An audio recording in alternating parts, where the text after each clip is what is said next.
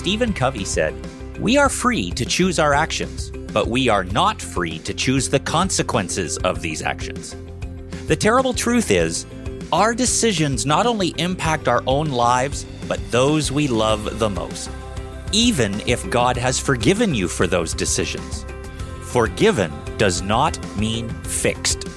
So, before you make another choice, you will want to listen in to Kent, Vicky, and Nathan as they discover this truth in the life of Jacob.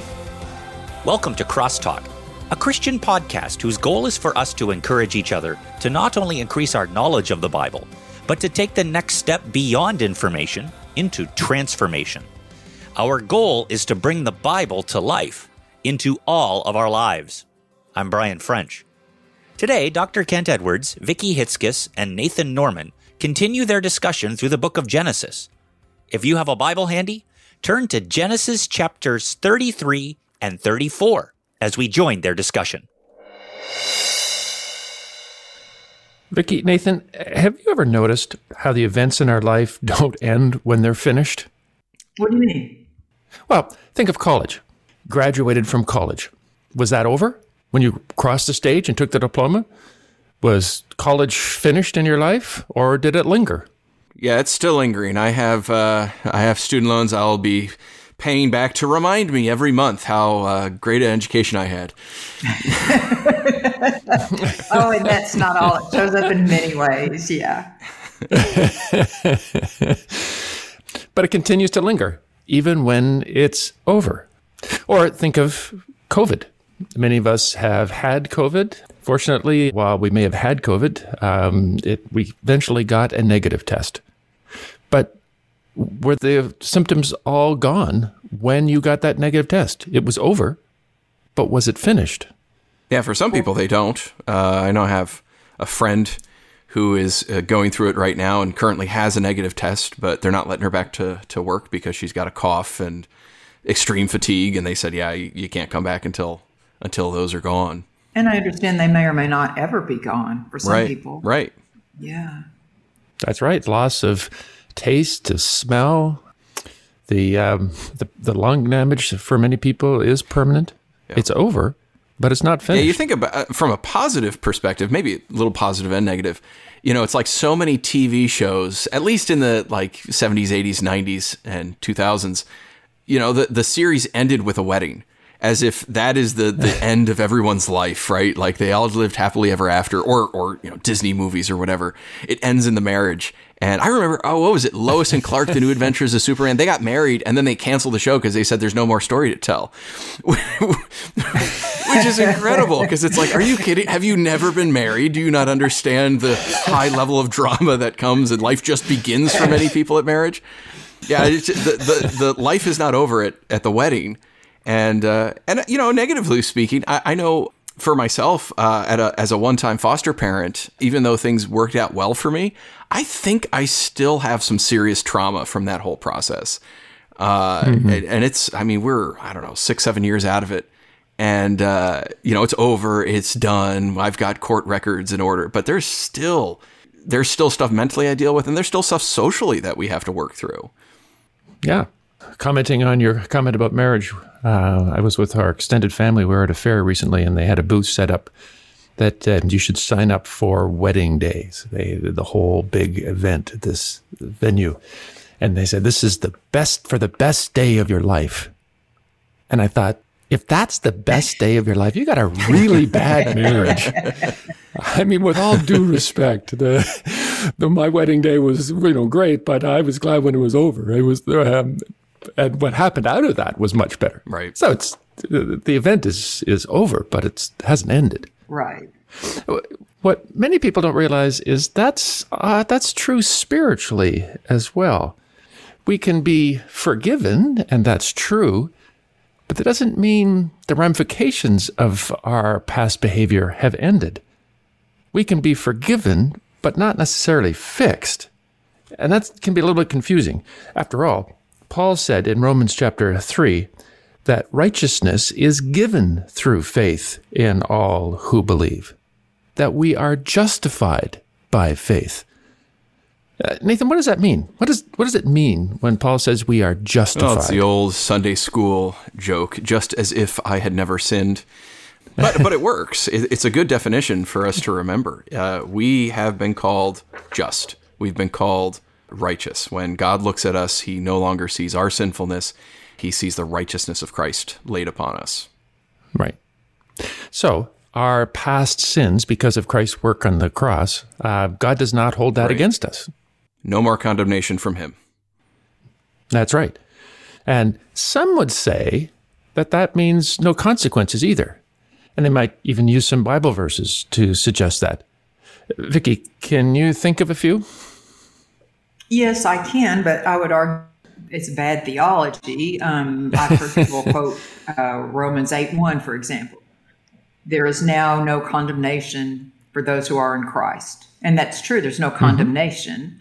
Right. Psalms 103:12. As far as the east is from the west, so far has he removed our transgressions from us. Mm-hmm. Oh, there's one in Isaiah 1:18. Though your sins are like scarlet, I love this verse. Though your sins are like scarlet, they will be white as snow. I had a friend who got an apartment once and it was all cleaned up, but there was blood in the bathroom. And so when I see this verse, I remember this verse. Your sins are like scarlet. I know, isn't that a vivid picture? They'll be white as snow. I had to get the cleaning crew in there to mop it up. And Isaiah 43:25, blot out your transgressions and remember your sins no more. Well, and those true. are wonderful verses. Yeah, and God does remember our sin no more. They're gone. But it doesn't mean nothing happens after that. Right. And when, for example, that last verse in Isaiah 43, when it says that God remembers your sins no more, I mean, that's not true literally, right? I mean, well, then he's not omniscient anymore. Right. It's not all-knowing. It's like... and can you find any evidence in the Bible that God remembers the sins of forgiven people? Well, he's constantly reminding Israel of all their transgressions and what he saved them from and how they don't be like your forefathers who hardened their hearts. And in essence, isn't that what the Bible is? A record of sinners? Oh, yeah, that's true, too. That's a good point. So the whole Bible is a record of sin. So it's not like God had a lobotomy and he just has no memory of it. What it does mean is that he doesn't hold our sins against us judicially. You know the way I think of it?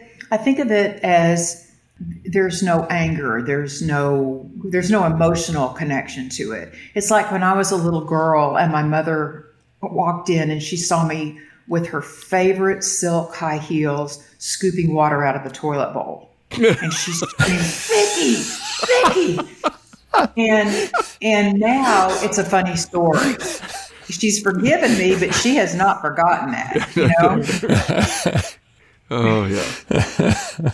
So forgiven, even in our relationship with God, yes, we are fully forgiven, just as your mother did that. I forgave you, Vicki, but it doesn't mean it's fixed in the sense that there's no more consequences. It doesn't mean that. We see this in the life of Jacob.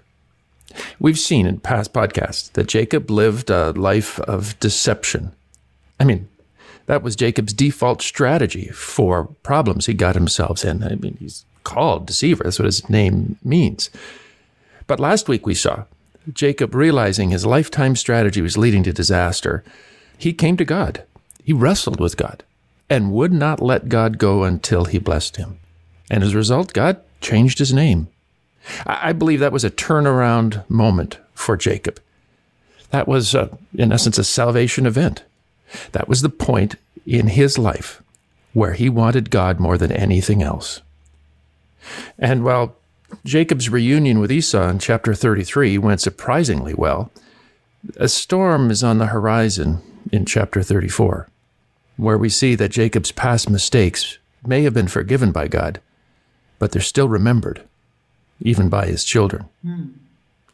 Chapter 34 is a dark story. It talks about when Jacob purchased land outside the city of Shechem. And, that first verse of chapter 34, that's a very depressing verse. Vicki, would you read that for us? Sure, it says, now Dinah, the daughter Leah had born to Jacob, went out to visit the women of the land. When Shechem, son of Hamor the Hivite, the ruler of that area, saw her, he took her and raped her.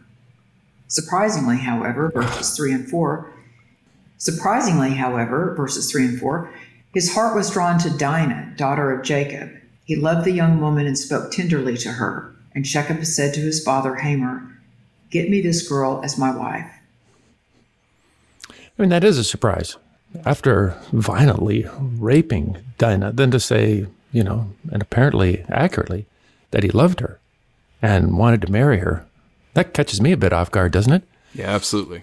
Typically, when that kind of act of violence happens, it is a person using another individual. Yeah. It has absolutely nothing to do with affection. No. And that's why I'm not surprised by what happens next. I mean, from her brothers. Vicky? It says, Jacob's sons came in from the fields as soon as they heard what happened, and they were shocked and furious because Shechem had done an outrageous thing in Israel by sleeping with Jacob's daughter, a thing that should not be done. But Shechem was serious about his marriage proposal, and he said to Dinah's fathers and brothers, "Let me find favor in your eyes, and I will give you whatever you ask. Make the price of the bride and the gift I am to bring as great as you like. I'll pay whatever you ask me. Only give me the young woman as my wife." So, in order to get Dinah as his wife, he offers, as was the custom, "I'll pay a bride price. And I really want this woman, so I'll pay anything." Nathan, what did the brothers suggest? Shechem took them at their word and went back to their cities, and the leaders said, "These men are friendly towards us." They said, "Let them live in our land and trade in it. The land has plenty of room for them. We can marry their daughters and they can marry ours. But the men will agree to live with us as one people only on the condition that our males be circumcised as they themselves are. So let us agree to their terms and they will settle among us." Circumcision. Mm-hmm. Of all the things I would think of asking for a bride price, that would not come to mind. What does this deal with circumcision? Well, on the exterior of things, it seems pious. This is what God gave to Abraham. This is what sets them apart physically and spiritually from the other nations. And so theologically, it says, okay, but you need to become our people and you need to follow our God the way we follow our God. This is a rapist saying this. This whole story makes me angry. Yeah. Yep. Go ahead. Yeah. Well, and yeah, I know it's coming, but yeah, I remember when I was reading this as a teenager, I thought this was a brilliant act of subversion on Levi and Simeon, right? Because I mean, let's face it, you cut off any part of your body, and you're going to be in pain for days. Much less. Right, much less their genitalia, right? And now they're not going to be able to walk without being in excruciating pain for several days. Well, and it turns out that's exactly what happened. Yep. I mean, in verse 25, we read that 3 days later, while all of those men, the Hivites, were still in pain, 2 of Jacob's sons, Simeon and Levi, Dinah's brothers, took their swords and attacked the unsuspecting city, killing every male. And as if that wasn't enough, what happens next in verse 27 and following? The sons of Jacob came upon the dead bodies and looted the city where their sister had been defiled. They seized their flocks and herds and donkeys and everything else of theirs in the city and out in the fields. They carried off all their wealth and all their women and children, taken as plunder everything in the houses. So the 2 boys come, kill all the males in that city, and then their brothers come along and use that opportunity to take advantage, destroy the whole area. Right. And commit greater sin than was done against Dinah, which was horrendous to start with. And they just multiplied it. Oh, I got this backwards. It wasn't the rapist that wanted the circumcising. It was her brothers. Got it. So they said, get circumcised. They wanted vengeance. Got it. Okay. So then when the rapist people got circumcised, then they went and killed them all. Right. They were incapacitated because of their circumcision. Got it. Well, that was clever. Yeah, it was clever. It was also evil. Diabolical, I think, is the right term. Oh, it was So diabolically. explore that. Why was it so evil? Why was their sin of retribution so serious? Well, two things. First thing they did was they said, this is me talking, I didn't read this in the scripture, but they did it, we said, because they were saying, we're godly people and our God says we need to be circumcised. So if you're coming into our family, you need to be godly like us and be circumcised. Right. So they said, okay, we agree to that. And imagine us saying to anybody who's not a Christian, we're Christians, we believe in circumcision. Okay. Uh-huh. Or we're Jewish, you need to do, whoever you are. And a man going, oh, okay. I mean, it's hard enough to get somebody to pray with you, much less. Right. I mean, I'm just saying, right. This is a big deal. So they all agree to this. And then when they're all, in terrible pain, they come in there and go, neener, neener, neener, and slaughter them. Yeah. I mean, slaughter them. We here in our country, we can't get the death penalty. They killed them all. Yeah.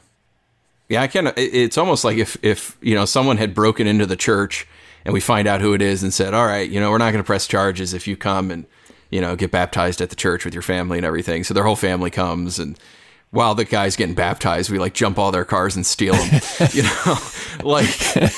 really, why?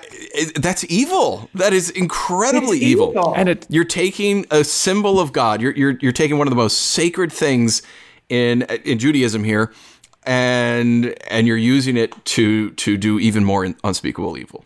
It defames God's name in the nations. Right. It is absolutely abhorrent. And they're not even sorry for what they've done. Because later on in this chapter, when Jacob comes and confronts them, we read in verse 31 that they replied, yeah, should he have treated our sister like a prostitute? There's no repentance. They are justifying their evil actions. You got to say, why would they do that? Why? What would drive these guys to act in such an awful way? Well, verse 13 says, because their sister Dinah had been defiled, Jacob's sons replied deceitfully. That word, deceitfully. Does that ring any bells? Have we heard that before? That's Jacob's theme song. That's his number one hit. In fact, it's that very word that Jacob's father Isaac used to describe Jacob's theft of Esau's blessing back in chapter 27, when he dressed up as his brother and lied to his almost blind father. And when it was found out, Jacob said, your brother came deceitfully and took your blessing. Wow. Exactly the same word. Jacob's life was defined by deceitfulness, and now his sons were acting the same way. Yes, Jacob was forgiven. He was a changed man now. Yes, he'd met God in a powerful way. But his children had grown up watching his pre-conversion choices. And the consequence of Jacob's actions in the earlier part of his life were now becoming obvious in the lives of his children. His past choices were being echoed in his children. A living demonstration. Well, more than echoed, like magnified. Repeated, yeah. Yeah, even bigger. Worse. Right, amplified. That's the word I'm looking for. He's amplified them, so he hasn't dealt with them in his own life, and now they've grown. Forgiveness doesn't mean fixed. There are lingering effects of sin that God's forgiveness, though real, they do not eradicate. Can you think of other times when people have been forgiven for their actions, but the consequences were not eradicated? Adam and Eve in the garden. They never got back, did they? They didn't get back to Eden. No. Yeah.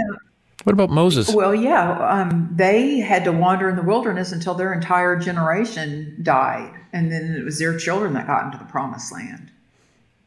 Right. Yeah. And Moses, he hit the rock? And God said, you'll never get into the promised land? You get to see it. Did he? You get to see it. You get to see You it. don't get to go in.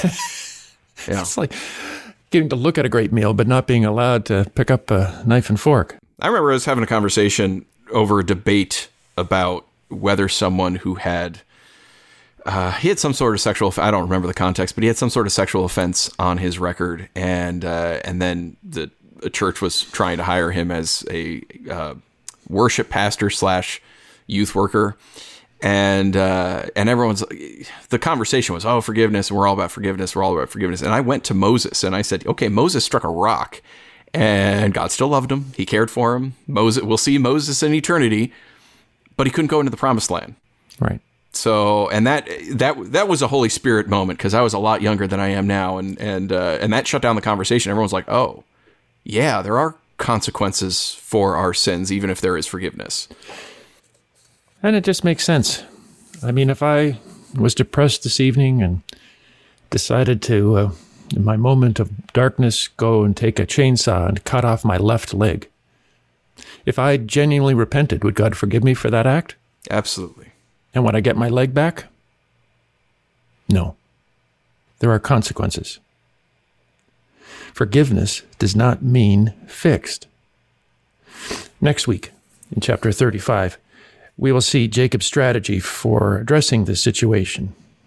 But for now, be careful how you live, because people are watching, especially your children. Here's my suggestion. I think we'd be wise to ask ourselves, before we make any decision, am I sure I want my children to make the same choice I am making today? That's really good. I think that gives us a perspective that can stop us from making all kinds of mistakes. If you do make a mistake, will God forgive you for that? Of course, if you genuinely repent. But forgiveness will not mean that your family will be fixed. Your choices can shape their character. Paul said in Galatians 6, do not be deceived. A man reaps what he sows. This is true for us and our children. Let's learn from Jacob. Forgiveness doesn't mean fixed. One of the most important lessons we can take away is that just because God forgives us for our sin doesn't mean there are no consequences to our sin. There are consequences. And that's why it's important to live wisely and make choices. I trust that today's discussion of God's Word has been helpful and served as an encouragement to not just be hearers of the Word, but doers. Together, let's bring God's Word to life, to our lives this week. The Crosstalk podcast is a production of Crosstalk Global, equipping biblical communicators so every culture hears God's voice.